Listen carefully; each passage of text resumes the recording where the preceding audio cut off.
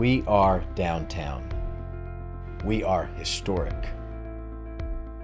We are family. We are scriptural. We are First Baptist Church. If you would, find Romans 8, 5 through 11. It is in your bulletin if you've been able to download one online, if you're in the room. And we're going to read that aloud together. So if you would, let us stand and we'll read. This then is the text for today. For those who are according to the flesh set their minds on the things of the flesh, but those who are according to the Spirit, the things of the Spirit. For the mind set on the flesh is death, but the mind set on the Spirit is life and peace. Because the mind set on the flesh is hostile toward God, for it does not subject itself to the law of God, for it's not even able to do so. And those who are in the flesh cannot please God. However, you are not in the flesh, but in the Spirit, if indeed the Spirit of God dwells in you.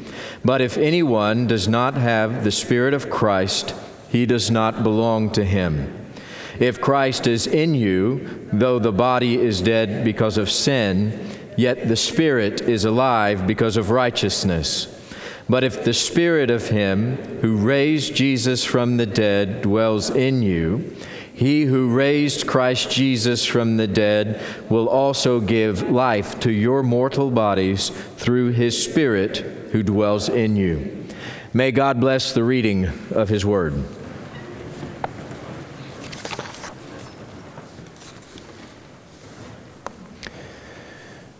Physical exhaustion is easy to diagnose. If you've been walking around all day, your legs start to hurt. Or if you go run around the block, you will come into the house and collapse on the carpet. You're tired and you stop. Mental exhaustion is harder for us. We find it hard to believe that taking a test or deciding between desserts expends any energy at all. But it does. Your mind gets tired of all the decision making. That's why Steve Jobs wore the same black turtleneck and jeans and shoes every day. He didn't want to wear his brain out on minor decisions like clothes. In fact, if you look online, there are all kinds of remedies for your mental exhaustion. Wearing the same clothes every day is one of them. But there are plenty others, like stop procrastinating. Apparently, procrastinating extends more energy than actually doing what you should be doing, or so they say. Exercise, sleep, journaling, those sorts of things. Number of places include some sort of meditation and yoga, those kinds of things. That's where the world goes to heal the mind, to find refreshment in that mental exhaustion. But those kinds of things are like putting a Band-Aid on a shark bite. They're never going to heal your mind of the travesties the flesh has wrought. There are much deeper mental wounds than the stress of the SATs. Now, a test is stressful and mentally draining, but we have much deeper wounds. In fact, from day one, your flesh has been wreaking havoc, dragging you towards death and its hostility to God. And for many people, the mind becomes a depository of sin and brokenness, that the mind is cluttered with the brokenness that we have known and felt through all of our lives. And that in turn can torment us. But it doesn't have to be this way. We don't have to live in mental exhaustion. We don't have to live with our thoughts tormenting us day and night. And this is where the Holy Spirit helps us here.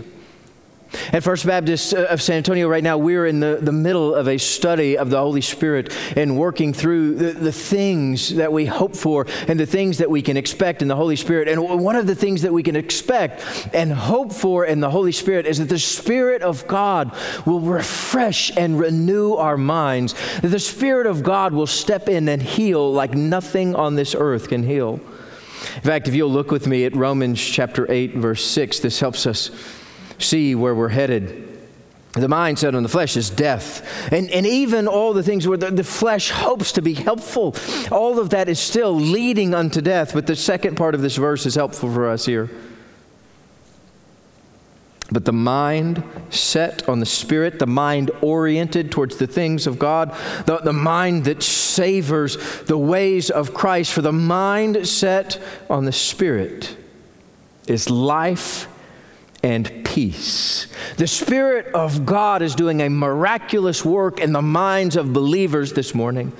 In fact, it even starts in simply helping us shape our schedule for the day. All of those things that drain us of mental energy and tear us apart from the things that matter, even things like clothes, the Spirit is there to help and to refresh. The Spirit giving us a whole mental energy that covers it all. From the simple things like your schedule and what's going to happen at 1 o'clock today and 2 o'clock today and 6 o'clock this evening. The Spirit is there shaping those kinds of things. And even moving beyond that, the Spirit of God works to dissolve the anguish of the mind. So many of us are tormented by guilt from the darkest sins of our past. From those unthinkable actions that haunt you, the Spirit comes and the Spirit of God heals. You see, the Spirit comes into our minds to give us a sort of reboot, to set us back and get us to where we need to be. The Spirit is at work in this. When you come to Christ, the Holy Spirit begins this painstaking work to reorient your mind toward God. It's almost like this. One of the analogies that many commentators and Bible scholars use at this point is the analogy of a compass and setting the bearing of a compass. That in our flesh, our mind gets oriented away from God and towards the flesh, towards the things of this world, towards quenching temporary appetites. And so that, what the Spirit does, it comes and takes that compass and begins to change it and reorient it so that we're pointing towards God and we're walking with God and for God. You see, there's this new bearing that we have where we're no longer governed by those unquenchable appetites. The Spirit turns that bearing of your mind 180 degrees towards the holiness of God. The Spirit is at work in the believers in Jesus Christ this morning doing this very thing. And your attitude begins to change. You begin to think about things that matter. You begin to think about truth. You begin to think about honorable things. You begin to think about things that are right and pure and lovely and just and holy. When the Holy Spirit begins to shape our minds, it helps us consider things of this life differently. We begin to see the world as God sees the world. We begin to see the world for the hope that is to come and for the life that we can find in God. So you think on another level when you are in Jesus Christ. And for some of us, even for believers, for some believers, this is terrifying. Because there's things that we want to hold on to. There's things in the shadows of our minds that we like there, that we're comfortable with. And we feel like that if they're taken away, that a part of us is lost as well. But let me promise you this, God has a hope for your life and for who you are and saving you and healing you. And so that you become that which God created you to be. The Holy Spirit helps us here. You know, let me assure you that in Christ, sweeping changes come to our mind. And in this is where we find life and peace. You see, with all the things that are happening around us right now, life seems so disorderly, so chaotic. It seems like we don't even know where to turn for the truth. We don't know where we're going to be able to find right answers about what's next. And this causes the stable structure of our mind just to disintegrate. And what you're seeing is that the structures of this world and all the ways the world tells us that we've got this, when something like a pandemic comes, those quickly just dissolve. And we're left with nothing. What God is saying in His Spirit, the Spirit begins the difficult work of establishing in us life and peace, and real life that can withstand the storms, real life that can withstand the pandemic, real life that is hopeful and new and will bring you a peace that you have never known before. Why in the world would you want to keep your old ways of thinking? They're hostile towards God. Your old ways of thinking are going to drain the life right out of you until the Spirit governs your mind. You know, I know that all of this is a bit confusing, especially when we talk about what's going on in our minds and what we're thinking about at this very moment, and how God might govern what we're thinking about right now. Because in a lot of ways, it's almost like this. It's like when someone tells you to don't think about a clown's bulbous red nose. When somebody tells you don't think about the clown's red nose, you can't help but to picture the squishy red ball on the end of a clown's face. And so maybe it's important for us to talk through what God isn't saying here. See, and a lot of times we think, oh, I shouldn't be thinking about this thing or that thing or this thing or what's over there. And all of that just floods back into our mind again. And so we feel this just unbearable burden of changing what I'm thinking about today and what I'm going to think about tomorrow. This is the work of God. This is the work of the Holy Spirit. You're not alone in this. You don't have to garner up your own strength to make this so.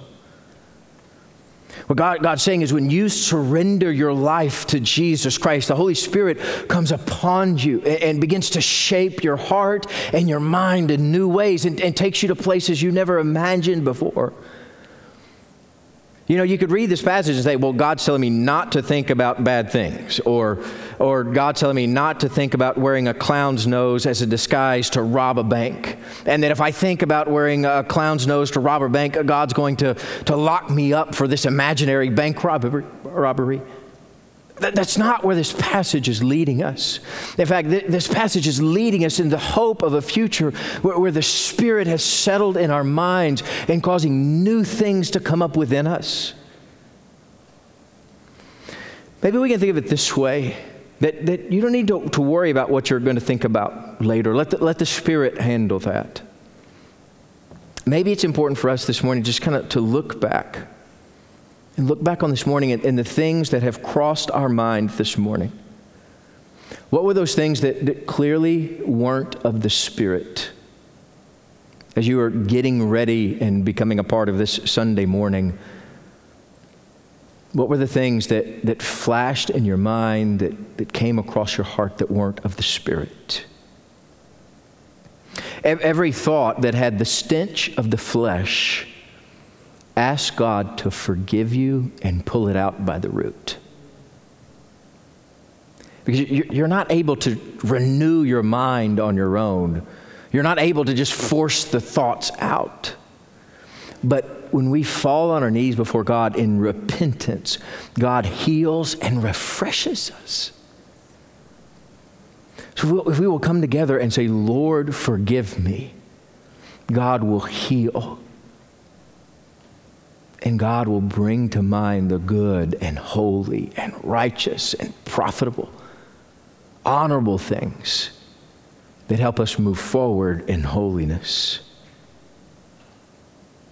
And see, that's the good news for us this morning. And it gets even better than that. God doesn't just stop at renewing the mind. But God causes that mind to redirect our actions. And it turns our lives into worship, and it turns our lives into service where we do good and bring good to the face of this earth. That God will renew your mind and give you a new existence far beyond your daydreams. God will reshape you. And this whole reshaping of your life must start in your mind. That's where Paul's taking us here this morning in Romans, is that once God gets a hold of our mind, there's no telling what we're capable of in the Spirit. When God shapes our mind in new ways, God brings a joy to life that is unavailable anywhere else. That's a promise of the work of His Spirit. In fact, you can look down with me at Romans 8, verse 11. It's our last verse for today. But if the Spirit of Him who raised Jesus from the dead dwells in you, He who raised Christ Jesus from the dead. So the same God that was the authority and the power behind the life, death, and resurrection of Jesus Christ, the God that called Jesus out of the tomb and gave Him the strength to overcome death, that same God is with you and for you and behind you and reshaping your mind and giving you new life. That's where this goes. So He who raised Christ Jesus from the dead will also give life not only to your mind, but also to your mortal bodies through His Spirit who dwells in you. And this is pointing to eternity, but it's a life and a reality that is present for today. That God is bringing life unto you today, pulling you out of a pandemic and bringing you to a wholeness that only God can do when we surrender unto Him. God restores the mind. God restores your attitude. God restores the body itself. God redeems your past, present, and your future. God's at work in all of that this moment. If you'll bring yesterday's faults and lay them at the cross of Christ, God will take care of tomorrow. If you'll walk with the Spirit right now, God will take care of your next steps. You don't have to worry about it. You don't have to worry about what you're going to think about this evening or tomorrow. You don't have to worry about what you're going to do. The Spirit is with you and for you. This is all you need to know. In fact, as we come towards the supper, what we need to know about this life is that life on the face of this earth has always revolved around the cross of Christ. And life on this earth, all that we do, say, and think, all of it will always revolve around the cross of Jesus Christ. And what we need to recognize together, that the closer our thoughts come into the Christ and the closer our life comes into the cross of Christ, that's where we find life and peace. And the closer we are to that cross of Christ, the more life and peace that we find. And so what we also see is that the further we move away from the cross of Christ, the more chaotic it all gets. And in fact, what we recognize is when life gets at its most chaotic, usually, most often, that means we are so distant from Christ, we can't even know that peace anymore. And so let's be resolved in the Spirit to come in and focus in on the cross of Christ and be renewed in Him and renewed in His Spirit so that we can walk in new life and in peace even in the worst of days on the face of this earth. You know, that's what the supper is doing. As we take the supper together, Christ is calling us back into that focus on what He did for us at the cross. Right? So at the cross, Jesus was reminding us, your thoughts are broken, your heart is broken, life is broken, this world is broken, but the blood of Jesus Christ heals it completely. And so this is what you need to remember. In fact, it's what Jesus Christ was telling us. In all of his ministry, in all of the miraculous things that he did, before he walked to his death, he said, what you need to remember of me and my life is the crucifixion. That the body and the blood were broken for you. And so we're going to take a moment now to pray. And we're going to pray, ask God to heal our hearts and prepare us for the supper. Let's pray together.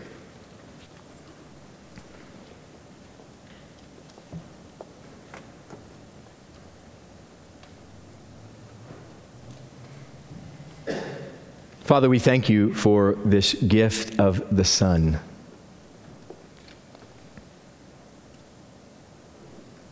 How this world was completely broken and you sent Jesus Christ to heal it. That people tried for centuries to fix it. People have been trying ever since to cover life in Band-Aids. But you came. You said, I have come to heal, to redeem, to make this right. And so, our Lord, we cling to that promise. And we obediently remember you as you called us to in this supper. It's in the name of our Lord and Savior Jesus Christ we pray. Amen. First Baptist Church has been broadcasting its services of new life and historic faith for 46 years. We would like to ask that you continue to pray with us for this ministry and also for your financial support so that we can continue this ministry for years to come. Thank you.